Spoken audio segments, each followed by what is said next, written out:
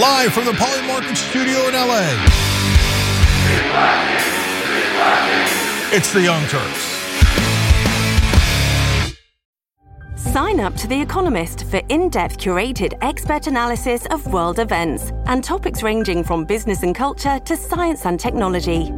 You'll get the weekly digital edition, online-only articles, curated newsletters on politics, the markets, science, culture, and China, and full access to The Economist Podcast Plus. The Economist is independent journalism for independent thinking. Go to economist.com and get your first month free. Woo! It's up!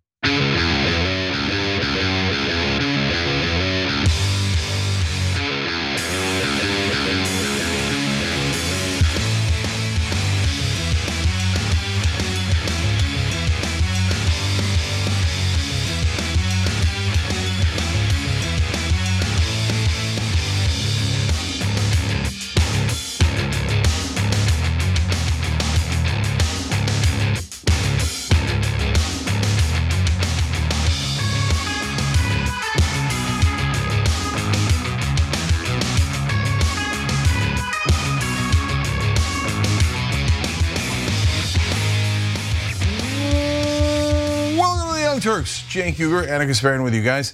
Look, it's the show that has serious news commentary, yet somehow makes you feel good about the bad news. That's what a lot of our members write in, and I kind of agree with that. I do. I think it's a pretty good description. Do we give you a little bit of hope? We do. I guess. It's been a while since you've said that. Oh, that's a good point. I guess. Has it been a while? Yep. I guess. Okay. I don't even know where that came from, but I love it. Where does anything come from? It just pops into my head. You think that other people were saying, of course? No, I don't know. It popped into my head one day, and not on air. I was just saying it to a friend. Yeah. Anyways, guys, we do make news and we do make commentary. We got to make room for both, so let's get started. Well, we begin with a surprising investigation by the DOJ into one of the progressive Democrats in the House of Representatives. So let's discuss that.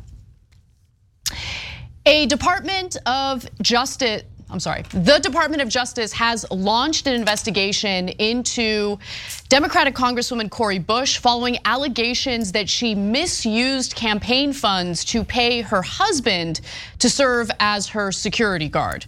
Now, this investigation initially came to public attention on Monday when the clerk of the House read aloud a required notification by the House Sergeant at Arms that he had received a grand jury subpoena from the DOJ for documents. After consulting with the Office of General Counsel, I have determined that compliance with the subpoena is consistent with the rights and derivatives of the House, William McFarland, the Sergeant at Arms, wrote in the notice. Now, Bush was previously investigated back in 2023, meaning last year, about the alleged misuse of campaign funds on security.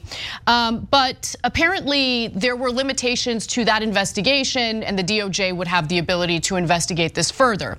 Now, Bush spent more on security than any other member of the House in the months after the January 6, 2021 assault on the Capitol. In 2022, Bush's campaign paid $338,193 for security, including $225,281 to a private firm, Peace Security, $50,000 to Nathaniel Davis, and $60,000 to her husband, Courtney Merritt, according to the complaint. The payments to Merritt, her husband, in the amount of $2,500 were twice a month. The complaint noted that Merritt did not have a St. Louis private security license, and that Bush and Merritt got married in February of 2023. So at some point, they got married. Like, she started paying him for security. In the middle of that, the timeline is unclear, to be quite honest with you. They ended up getting married, but at the time when they weren't married, he was a love interest of hers. So I want to just quickly note that the House Ethics Committee had investigated this last year, and they ended up clearing her of any wrongdoing. And I'm gonna give you her statements in just a moment in response to this DOJ investigation. But I wanna go to the last graphic here, where the New York Times notes that federal prosecutors have greater investigatory powers than congressional investigators do, ethics investigations rarely result in discipline against members of Congress. Cenk. Yeah, so I have very mixed feelings on this. I'm going to explain both sides of it. First, on the dates, the security seems to have mainly happened 2021, 2022, mainly 22 bills, and they seem to have gotten married February 23rd. So that's the timing of it. Okay, so why mixed feelings? So number one, paying your boyfriend and then husband for security out of campaign funds, does it sound dicey? Yes, it sounds dicey. Number two, the ethics committee cleared her. Yeah, that's true, but the ethics committee clears almost everyone. And why is that? Because they all misuse campaign funds like crazy. So when one of them comes in and says, "Oh, I spent it on my boyfriend and husband," they're like, "We should get a load of the rest of us," right? Not guilty. So the ethics committee clearing her, it is slightly relevant for a reason I'm going to come back to later. But you shouldn't say, "Oh, well, that's it, then she must be innocent," right? Then in terms of the need for security, I get it. You know, look, we get crazy threats, etc., all the time. She's a member of Congress. She wants to feel safer. Okay. She's one of the leaders of the defund the police movement. Is there a little bit of irony there? Yes. Yes. So now, look, guys, you could say full-blown irony, or you could say half irony, because yes, but she's worried that the police are abusing the citizens, and in her case, clearly she's hiring security to protect her. And if the cops acted like that, maybe she might be in favor of them. Yeah. But is there a sense of irony here? No protection for you, but protection for me? A little bit. No, but I'll come back to the others, but go ahead. But I think it's really important to be fair to her, because while she is an advocate for defunding the police, she never said that she was against hiring private security. So in a situation in which you can't rely on police, just hire private security. It only costs hundreds of thousands of dollars. Right, but you could just give it to your husband. That's true. Okay. You could do that. So now it sounds like I'm against her, but hold on. So first of all, she spent a pretty significant chunk on security, including over $220,000 to another group. And this was about $5,000 a month, it sounds like, and a little over $60,000 overall. So you can say, I don't care if she spent only $10 or $200, it's not right. Okay, that's fine. But it was a smaller portion of the amount spent on security. So it's not like she funneled $500,000 and had no real security. It was just a way of a scam to just get no security but money to herself. No, it doesn't appear that way to me. Okay, finally, the real reason why I'm concerned about these charges is, why now? Why the Justice Department? So ethics committee clears tons of people that are totally guilty, right? Did they go back and investigate all of them? Maybe, but I haven't seen it. So they decide, okay, out of all those folks, we're gonna take Cori Bush and we're gonna take this to a whole nother level, although we almost never do. Now, she is a member of the squad. She is one of the few people in Congress who has spoken out against Israel. I know a couple of deans that were not strong enough in their language of condemnation, etc., that all of a sudden their life was dug into. And by the way, in this case, this was a right-wing group, they don't hide it, who dug into her life, found this, brought it to the ethics committee, brought it to the Justice Department, etc. Now, there's two schools of thought. One is, I don't care, guilty is guilty. The other school of thought is, I can dig into anyone's life and find something wrong, and then we can all scream, guilty! The question is, why are we digging? Or at least that's half the question. So that's my take. What do you think? Let's just be clear that you're speculating that this was motivated by her support for Palestinians, because there's been no indication that that's the case. Maybe you came across some indication that I'm not privy to. Let me clarify the dates. Okay, go ahead. So the right-wing group does not look into her because of that. They started looking into her in 2022, well before the 23 attacks, right? Ethics committee doesn't have anything to do with that. It's before the October 7th attacks, right? The Justice Department's timing, I don't know, except for the fact that it just popped up. Right? Apparently they did not look into it back then. They're looking into it now. And it is weird that this got resolved a long time ago, and all of a sudden the Justice Department. Now you could say, Cenk, that is just such a coincidence. UNRWA, the UN group helping Palestinians, investigated, wild coincidence. the deans investigated wild coincidence, this wild coincidence. Man, maybe it is. Literally, maybe it is. And maybe it's if you mess with powerful people. And again, I'm not just, look, this isn't it's just groupthink in Washington. If you mess with the establishment groupthink in Washington on any topic, all of a sudden, investigation. Interesting. Look, we'll see what the findings of the DOJ investigation ends up being. If it is true that she was engaging in self-dealing by taking campaign funds and effectively paying herself. I mean, you're paying your husband, where do you think that money goes? It goes to your household, okay? So like that is a problem. But obviously, this is pending an investigation. We should be fair and wait and see what the results of that investigation end up being. And anyone who stands accused of misusing either campaign money or federal funds, which is not the case here, she's not accused of misusing federal funds, but any type of situation where funds are being misused or misspent, that should be investigated regardless of who it is. Because at the end of the day, you have people donating to your campaign, and they're not expecting you to pay yourself or pay family members to allegedly do security for you, even when they don't have a security license, which I think is another pretty fishy part of this story. So look, we're fair. That's why we get attacked by all sides. So I'll do more of both sides here because there are both sides. So on the one hand, again, why? Why did you pay your husband? Don't do that. Don't pay your husband over $60,000 or your boyfriend over $60,000.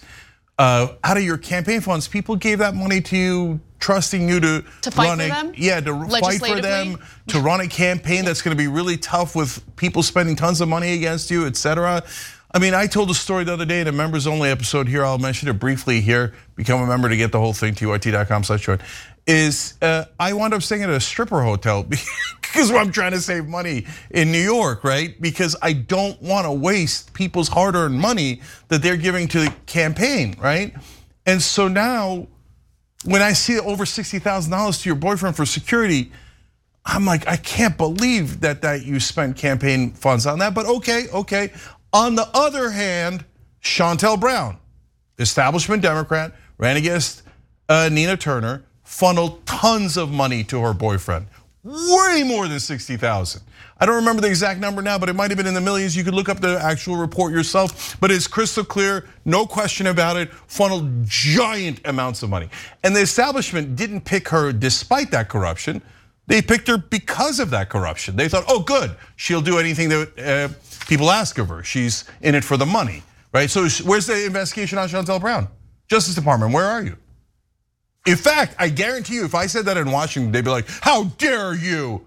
That is a Democrat and an African-American woman. Are you trying to target her because she's African? Cori Bush is an African-American woman. Okay, all right, all of a sudden, a giant double standard. If you're part of the establishment, steal anything you like. Oh, you're speaking up against the establishment, we're gonna find something on you. But by the way, don't give them something to find. 100%, but here it is. Point number one. That's point number one. Don't engage in self-dealing. No one's gonna investigate you for self-dealing. That's it. All right, so or just be an establishment corrupt politician, and you can get away with millions of dollars of crimes and illegal activities and funnel way more money to your boyfriend. But you got to make a choice. Are you fighting for the people, or are you a corrupt clown like Chantel Brown and you're allowed to get away with it?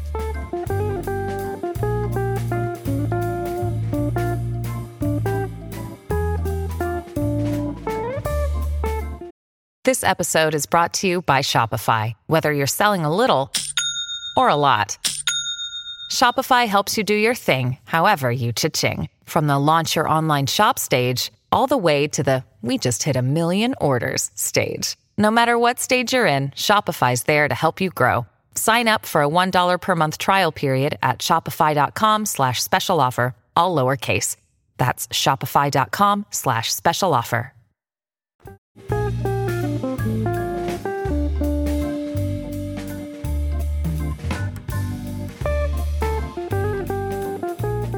All right, let's move on to some other news, including, honestly, a story that I heard on a different broadcast, and it was so insane that I didn't believe it. And then I looked into it, and it's real. So get a load of this. Israeli Prime Minister Benjamin Netanyahu is getting real tired of protests by family members of the hostages who remain captive in the Gaza Strip by Hamas. So he actually decided to reach for an oldie but goodie allegation meant to shut naysayers up. He accused them of helping Hamas by engaging in protests. These are Israeli civilians, family members of the hostages who just want their family members back and want Netanyahu to do more to get them back. And because they're an inconvenience for Netanyahu, he is now accusing them of helping Hamas. Speaking at a Tel Aviv press conference on Saturday night, Netanyahu criticized the hostage family's protests, saying, "I understand that it is impossible to control one's emotions, but the hostages protest movement doesn't help and only hardens Hamas's demands and delays the results that we all want," the Jerusalem Post reported. So they initially reported on Netanyahu's statements, and it was reported by other outlets afterwards. Now the hostages' families hit back in a statement per the Jerusalem Post. It said that the prime minister should remember that he is an elected official whose job it is to correct the mistakes, a reference to the security failings on October 7th and the terror attacks on Israel by Hamas, not to scold those whose family members were kidnapped. And I wholeheartedly agree with that statement, but wait till you get a load of what a former US intelligence analyst who was later convicted for being a spy on behalf of Israel had to say about the protesters, about the family members of the hostages. Jonathan Pollard, a former US Navy intelligence analyst who was convicted for spying for Israel, previously said the families of those taken captive in Gaza should have been silenced. When Israel declared war, the first thing that the government should have done was declare a state of national emergency and told all the hostages, "You will keep your mouth shut or we will shut them for you," he said. He even advocated for imprisoning these family members, saying, quote, "If that means imprisoning to silence certain members of the hostage families, then so be it. We're in a state of war." Yeah, so first of all, I have no interest in listening to the traitor Jonathan Pollard, who is one of the worst people of my lifetime in betraying America. So Israel said, "Oh, what's the big deal? We're your allies, so we can steal secrets from you." And they begged for him back, and they said, "He's such a wonderful, wonderful guy. He was just stealing on behalf of your beloved friend who always gets you in trouble, always gets you hated by the whole world, always commits war crimes, and then steals from you on top. What's the big deal?" Now this Pollard guy's going around like he owns the place, and he's going, "Oh yeah, we should, hate the family members of the hostages." Yeah. Yeah, of course, he's a right-wing thug who's a traitor to this country, and by the way, has done a terrible thing of spreading anti-Semitism in the world. Because what's an anti-Semitic trope? Split loyalties, right? When it gets applied to, naturalized citizens, no one cares, but if it's applied to Jewish Americans, people lose it, right? And rightfully so. There's no split loyalties. And then a spy traitor like Pollard comes along and betrays America on behalf of Israel, and then everybody goes, "Well, I don't know, look at this," right?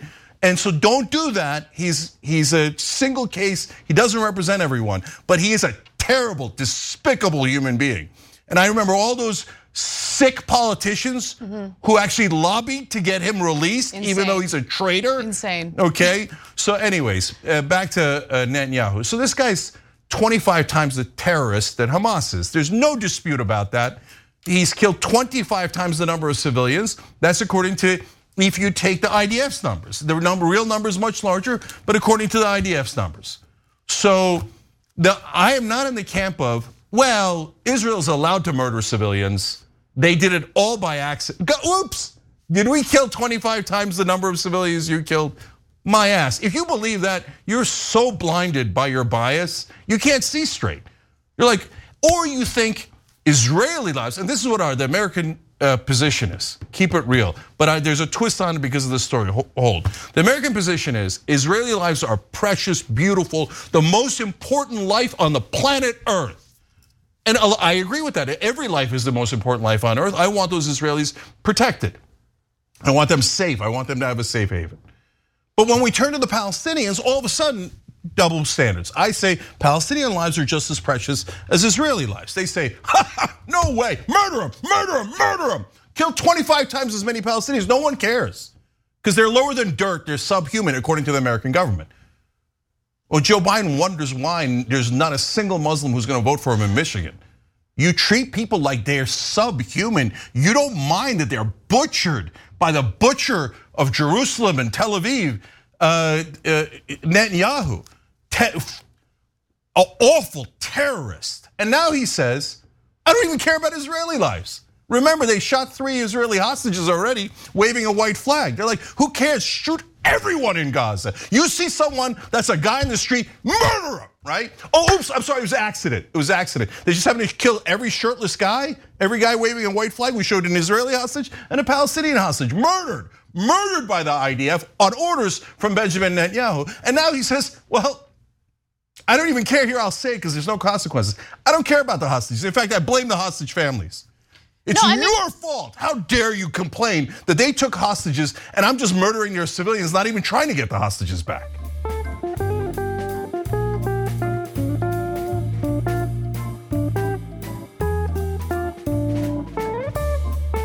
This episode is supported by FX's Clipped, the scandalous story of the 2014 Clippers owner's racist remarks captured on tape and heard around the world. The series charts the tape's impact on a dysfunctional basketball organization striving to win against their reputation as the most cursed team in the league. Starring Lawrence Fishburne, Jackie Weaver, Cleopatra Coleman, and Ed O'Neill. FX's Clipped, streaming June 4th, only on Hulu.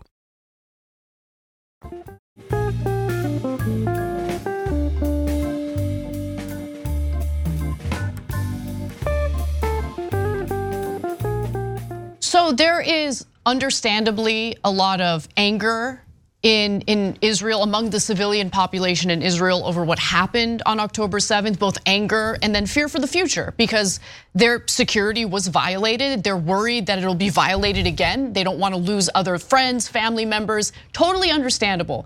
And that fear, and we experienced it here in the United States, that same fear that we experienced after 9/11 makes you honestly very vulnerable to strong men who want to consolidate more power for themselves and commit terrible, brutal acts, sometimes war crimes in other countries. And certainly what we're seeing in Gaza right now, tons of war crimes that we talk about on a regular basis.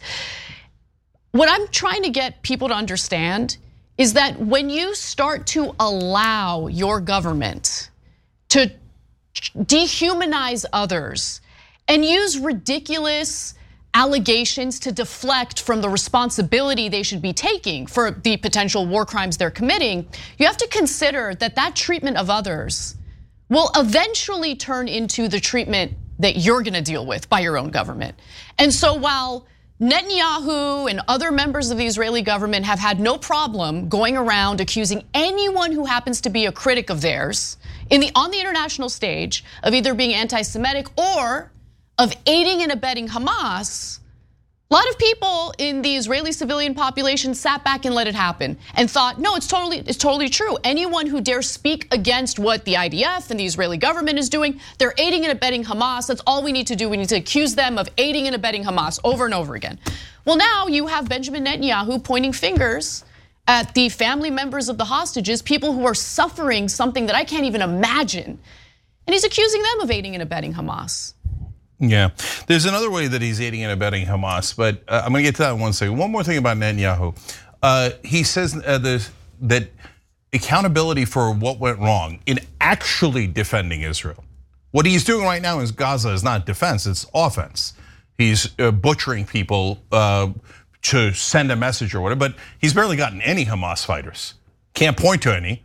They claim that they killed 9,000 out of the 27,000 dead. That's 2/3 civilians according to their own claims, but they haven't shown any evidence of 9,000 dead. They barely got into the tunnels at all. This operation has been a miserable failure, has not returned one hostage, has killed 3 hostages. Okay, so they're over, none. They did a peace deal, a ceasefire deal to get the hostages back. The war didn't help at all. They haven't found a single hostage, total miserable failure.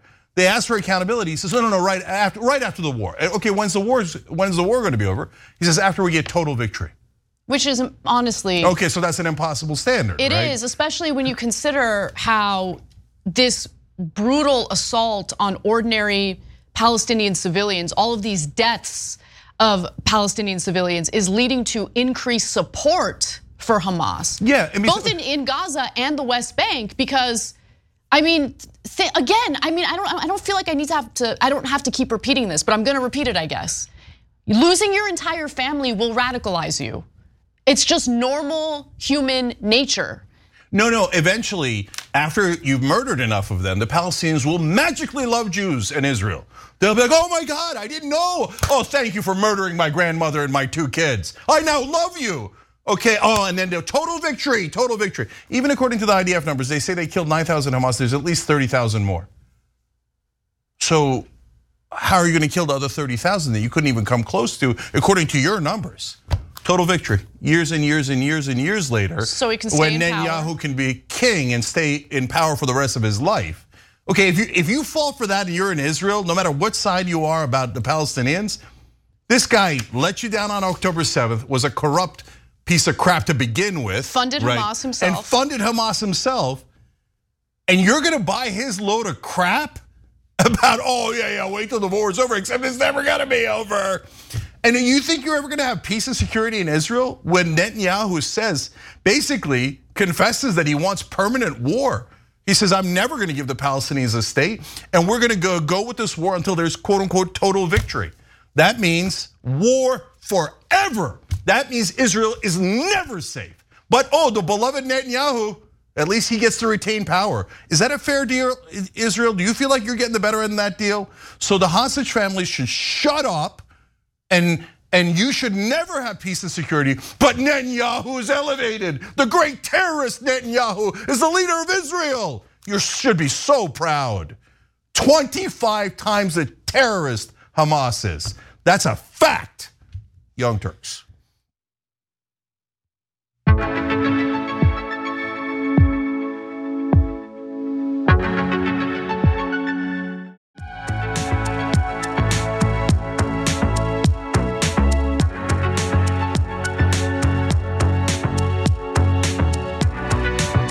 All right, back on TOT. Jake, Anna, Bunny, Ament. Bunny, thanks for hitting that join button below. We appreciate you. And O Beach Babe 21 gifted 20 Young Turks memberships. Thank you, Anna. Well, we've got a little more on the situation in Gaza, but what I really want to focus on is the fact that CNN keeps breaking incredible investigations on what's happening in Gaza, which was not expected. So shout outs to Jeremy Diamond for this report. Yep. These were all graves. This was a cemetery, but the military says that they were forced to come in here because they discovered a Hamas tunnel running right underneath that cemetery. But the Israeli military failed to prove that stunning claim during a 3-hour tour of the area. In yet another example of potential international war crimes, Israeli Defense Forces destroyed the Bani Suhaila Cemetery in Khan Yunis in southern Gaza, exhuming the corpses of Palestinians buried at the site. Under international law, cemeteries and religious sites receive special protection, and destroying them could be considered a war crime. At this point, every time I mention potential war crimes, I can't help but feel like it's useless to even mention that, because this is what's been happening since the International Criminal Court of Justice came out and said that it is plausible that there is a genocide being carried out in Gaza, and then gave Israel actionable steps to take to prevent a genocide. And instead we have more cemeteries being destroyed, more corpses being dug up.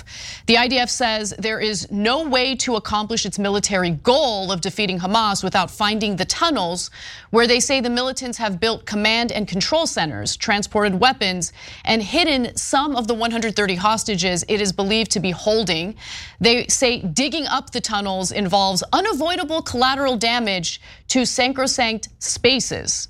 But CNN investigated the claims of a so-called command center under the cemetery, and they came up short on that evidence to justify what the IDF has been doing at this site.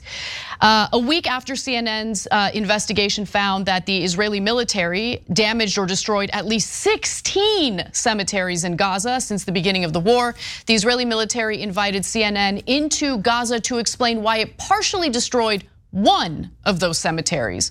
But Israeli commanders failed to prove their claim during the 3-hour visit to the Bani Suheila cemetery and its surrounding area. So I want to go to the first clip here where they'll talk about an entrance to the tunnel, but note that that entrance to the tunnel is not at the cemetery. It's a little away from the cemetery. Let's watch. Where are we right now? I mean, what's above us? So we're in the headquarters of a Hamas commander. Above us is a cemetery that I showed you from the outside. If you look at the satellite imagery of this cemetery, there is a wide area that the military has cleared. Why is that necessary in order to uncover these tunnels? We had to reach the tunnels. We had to reach the tunnels. We had to uncover the tunnels. We had to prevent from the enemy to flank us. But there's no way for us to verify whether we are actually beneath the graveyard. Right. General Goldfuss takes us back out of the tunnel, but not into the cemetery. Instead, we leave the same way we came in, before walking back to the enormous hole where the cemetery once stood. We're asking the general if we can actually see the shaft to the tunnel. But the answer is no. So as CNN reports in the print version of this story, they say, however, IDF commanders declined to show reporters the tunnel shaft they said emerged inside the cemetery, claiming that there was sensitive machinery underground and that the structure was unstable. And a spokesperson for the IDF said that they would provide a video of the tunnel shaft in the enormous hole that you witnessed in that video, which represents where the cemetery was, but they never did. Instead, the IDF had provided drone footage that showed 2 other tunnel entrances, one of which CNN entered, and you saw that in the video, near the cemetery, but not at the cemetery. CNN then later geolocated the tunnel entrances using footage filmed on the ground. And so I want to go to this last video showing you what happened next. The Israeli military later provided this drone footage showing the tunnel shaft we entered and another one nearby. CNN geolocated the footage using this satellite image. This outline shows where the cemetery once stood, and these are the 2 tunnel entrances clearly outside the graveyard. As for the tunnel they say they found here, where the cemetery once stood, the military never provided any evidence. So again, pretty incredible reporting from CNN. They're not just simply taking what the IDF says at face value, and they're doing their best to investigate it on the ground, which is pretty incredible. And look, even if you're not a religious person, I'm not a religious person, I understand like what it means to exhume bodies. And then by the way, they were super careless with the bodies and later gave dozens of bodies to Palestinians near the Rafah border. They couldn't identify the bodies and just ended up burying them in a mass grave. Just think about what it feels like to be a family member who might want to visit your loved one at the cemetery, and now you no longer have the ability to do so. It's just, it's sick, it really is. All of this is so incredibly sick. It's a level of cruelty that even at this point in my life, I shouldn't be this naive, but it's unimaginable to me, absolutely unimaginable to me. Yeah, so first of all, tremendous credit to Jeremy Diamond, who so far has been the best reporter on the scene, and to CNN. So I think that Israel assumed that CNN would help them do propaganda because this was super careless on their part. They say, here, come here, reporter. We're gonna take you and your camera people to show you how this graveyard that we destroyed is, because of a series of tunnels we found underneath it that we were so concerned about. Then it turns out the tunnels are not under the graveyard at all. You saw the video, right? And Jeremy Diamond asked, well, where are they? I don't understand. Like how, I thought we were gonna come out of the cemetery. And then they asked, hey, listen guys, since you asked us and it's already on tape, you gotta send us a drone video showing us how the graveyard is connected to the tunnels. Right. And Israel sends nothing back because they don't have anything, they were lying. And they must have assumed that CNN would help them lie. So let me just correct you a little bit because it's important to get this right. So the IDF did end up sending a drone video to CNN with the hope of identifying tunnel shafts that CNN, I guess, would mistake for tunnel shafts at the cemetery. But CNN did their due diligence and they did geolocation of those tunnel shafts that were shown in the drone footage. And they're like, no, this isn't at the cemetery. Yeah, it's a good clarification, not a correction, because I said there was no video of anything coming out of the graveyard. And so, look, I think that to be fair to the IDF, they probably thought it's American media. We just have to give them a fig leaf and they'll help us do propaganda. That's what we've done the last 40, 50 years. All of a sudden, this Jeremy Diamond guy starts doing real reporting. What the hell's going on here, right? So they must have been blindsided by an actual reporter there. Again, great credit to CNN. You don't see me say that often. It's because it doesn't happen often, but when it does, I love it. Thank you. And more of that. Okay, now let's get back to the main issue. So look, in a previous report also by Jeremy Diamond on CNN, they showed the 16 Muslim cemeteries had been destroyed. And then very important, I was waiting the whole story to see if he was gonna cover this, and he did. He said, but none of the Jewish and Christian cemeteries in Gaza were touched. And there are Jewish and Christian cemeteries in Gaza. The ostensible reason that Israel had given last week when they first did the CNN did that first report was, oh, we're busy looking for the bodies of the hostages. And we had to dig, you never know, they could put it into the graves, they could put it, you never know. And they're like, okay, yeah, but we could also put it in the graves of the Jewish or the Christian cemeteries, and that might even be more likely, right? But you didn't touch them because that's sacrosanct. You don't want to violate that sacred ground. But when it comes to Muslim sacred ground, oh, you violated it 16 times, didn't care at all, dug up the bodies, threw them around, don't know who they are. It's sick, it's sick, it's sick, it's sick. It shouldn't happen to any bodies, okay? I don't care about the religious, affiliation. I don't care about the identities of the corpses at these grave sites and cemeteries. It's sick. It's so sick that they did this. No, the reason that the identities matter is because this is Israel spitting in the Palestinians' face and in Muslim faces all across the world and going, look at this, we desecrated your ancestors. What are you gonna do about it? Ha ha, nothing, because we have the 2,000-pound bombs, we have a giant military, we have America backing us, and you guys don't have anything. Ha ha, we'll kill you anytime we like, we'll occupy you forever, and now we'll spit on your ancestors. But we're the good guys. By the way, we'll kill 25 times the number of civilians you did, but we're the good guys and you guys are the terrorists. Sorry, no way. IDF are definite terrorists. That guy you saw on tape, that so-called general or whatever he was, terrorist. This is what war crimes are. This is what terrorists do. And then they go, oh my God, can you believe what Hamas did? Yeah, I hate what Hamas did. How about what you sick people are doing? So that's referring to the IDF and Netanyahu. And so, look, there's no subtlety at all anymore. They're purposely killing civilians. They're purposely desecrating graves. They're saying we're going to destroy everything in Gaza, and they have. 60% of the buildings are gone. 85% of the people are homeless. 25% of the people are starving. Right now, 85% of the people that are starving in the world are in Gaza. I'm sorry, 80%. 80% of all of the people starving in the world are in Gaza. And Israel's the good guys and the Palestinians are the bad guys? If you think that, you're so biased you can't see straight, or you're just not that bright. You're like, what's higher, 1 or 25? I can't tell. Oh, what's worse?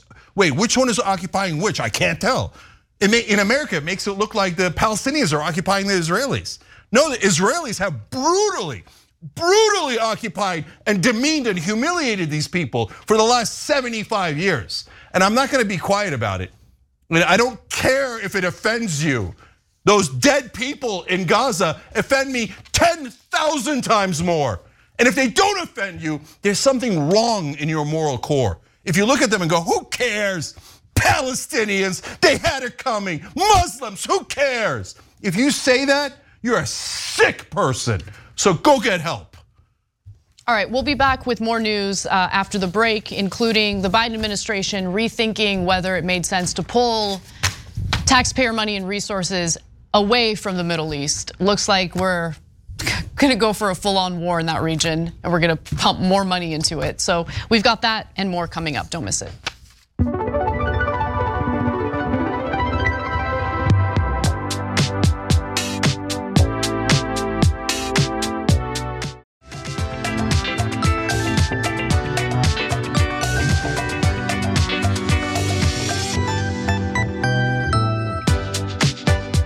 All right, back on TYT. Cenk and Anna with you, more news.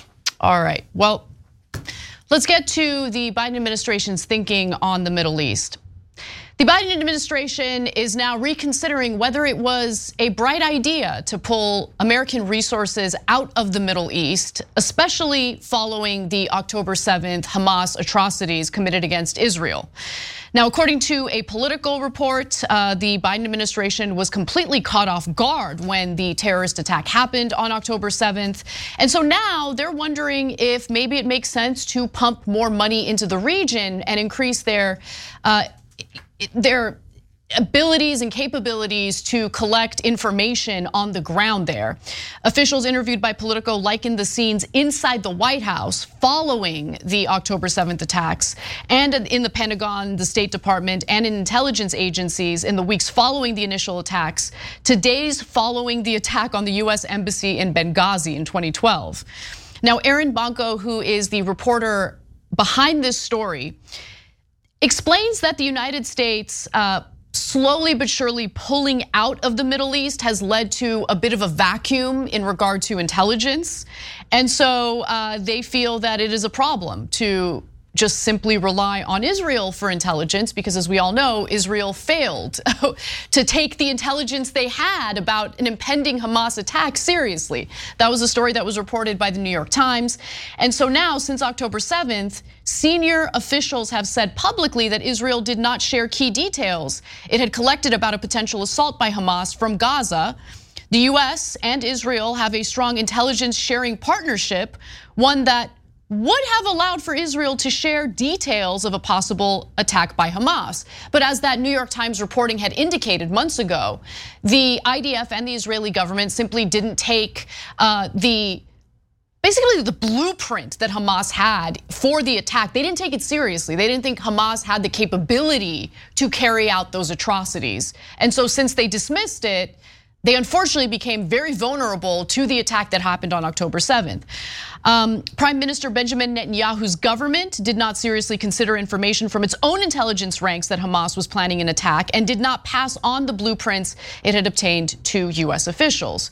So as a result, now the United States is thinking, well, maybe we need to have some people on the ground to collect intelligence on behalf of the United States. In the weeks that followed October 7th, officials assessed that while Hamas didn't pose a direct threat to the US, other groups or individuals sympathetic to Hamas could attack the US in the region. They became particularly concerned that Hezbollah might try to target US troops and diplomats abroad, and even Americans at home. So now the argument is, well, we need to pump more money, more of these finite resources into the Middle East, essentially reversing some of what we had given Biden credit for in pulling out of the Middle East. So. Yeah, great, we're going back into the Middle East. I bet this ends well. So they're gonna spend $1 billion. You think they're only going to spend $1 billion? That's their original plan. I remember before the Iraq war, they said that the whole thing might cost, I remember now, in a congressional hearing, $1.2 billion. It cost in the trillions. In the trillions. So every time these guys say, oh no, we got this. We're gonna go and kill more people in the Middle East, and we're gonna do intelligence, we're gonna do intelligence work in the Middle East, and then we're gonna put our troops there, and then they're gonna get fired on, and we're gonna pretend to be outraged. Oh my God, I can't believe after we were killing all you guys, you killed some of us back. Oh, now we have to kill you more. And then we're gonna start a much bigger war, we're gonna spend trillions of dollars, and then America's safer. Is it? Has anything that we have done in our lifetimes in the Middle East made us any safer? I would argue that almost everything we've done in the Middle East has made us less safe.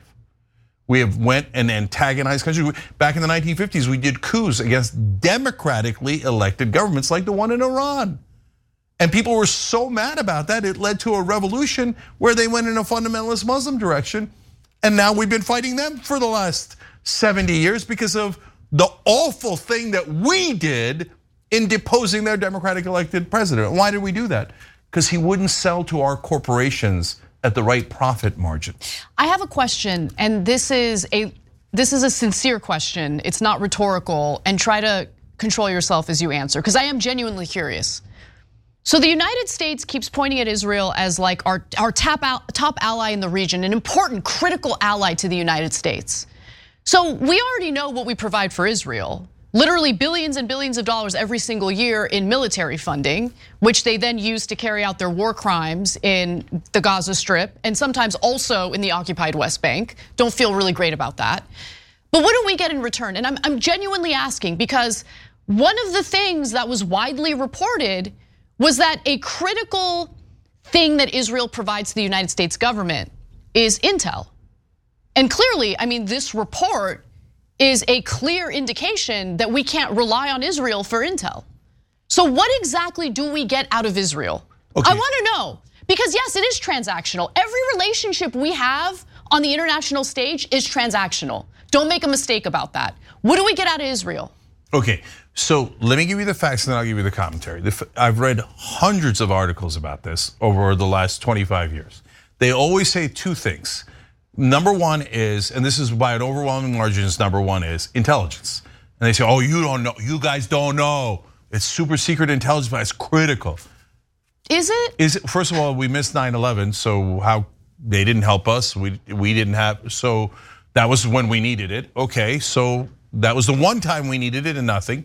October 7th in Israel, they had that intelligence. They didn't share it. They didn't do anything themselves about it, and they didn't share it with us. They just dismissed it. Dismissed it.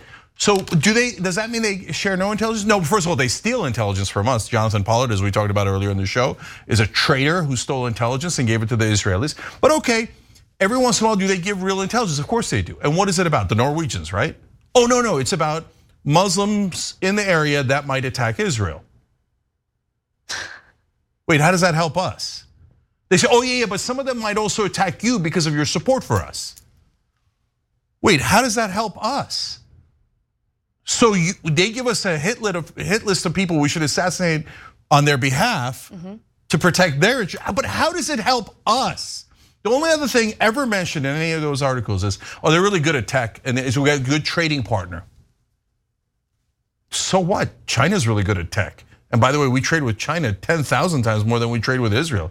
Does that mean we should do whatever the hell China tells us to do? That China's the best ally we have? That makes no logical sense at all. We do great trading with Sweden and Kenya and all these. Why? That's not an argument for us giving them $4 billion a year. Plus, they specialize in security and military tech as well. Yeah, to kill more Muslims and to occupy them for longer, so that the whole Muslim world can hate us because we're giving them a blank check and not helping. Well, we're helping to oppress Palestinians for 75 years straight now. Okay, so my commentary is, and I defy anyone to show anything else. Israel gives us zero. They just say, okay, give me the money. Now, by the way, go run cover for me at the United Nations and the whole world. You should be responsible and everyone should hate you instead of me because you're the one really backing me and I couldn't do it without you. So everybody, your hatred towards America, okay? And by the way, if you're gonna attack, don't attack us. Attack America and give us money. And I'm not gonna give you anything back. And by the way, every once in a while I'll spy on you and steal stuff even though you're giving me everything anyway. So I don't see how this is an ally. Then the only other thing that anybody ever says is only democracy in the Middle East. So hold on, I have two things about that. Number one, I know this is a tiny thing, but it bothers me because they go, well, Turkey, I'll say sometimes, hey, it's the Mediterranean, Middle Eastern, and then people will laugh, go, yeah, right, it's Middle Eastern. Turkey's of course Middle Eastern, look at you, brown person, right? Well, Turkey's a democracy, and Turkey doesn't occupy anyone. Turkey's definitely a bad, look, I don't like the current right-wing government. Oh, it turns out you can criticize things that are your own ethnicity. Okay, I know, crazy thought. Anyway, I don't like the current right-wing government, but they're definitely a better ally.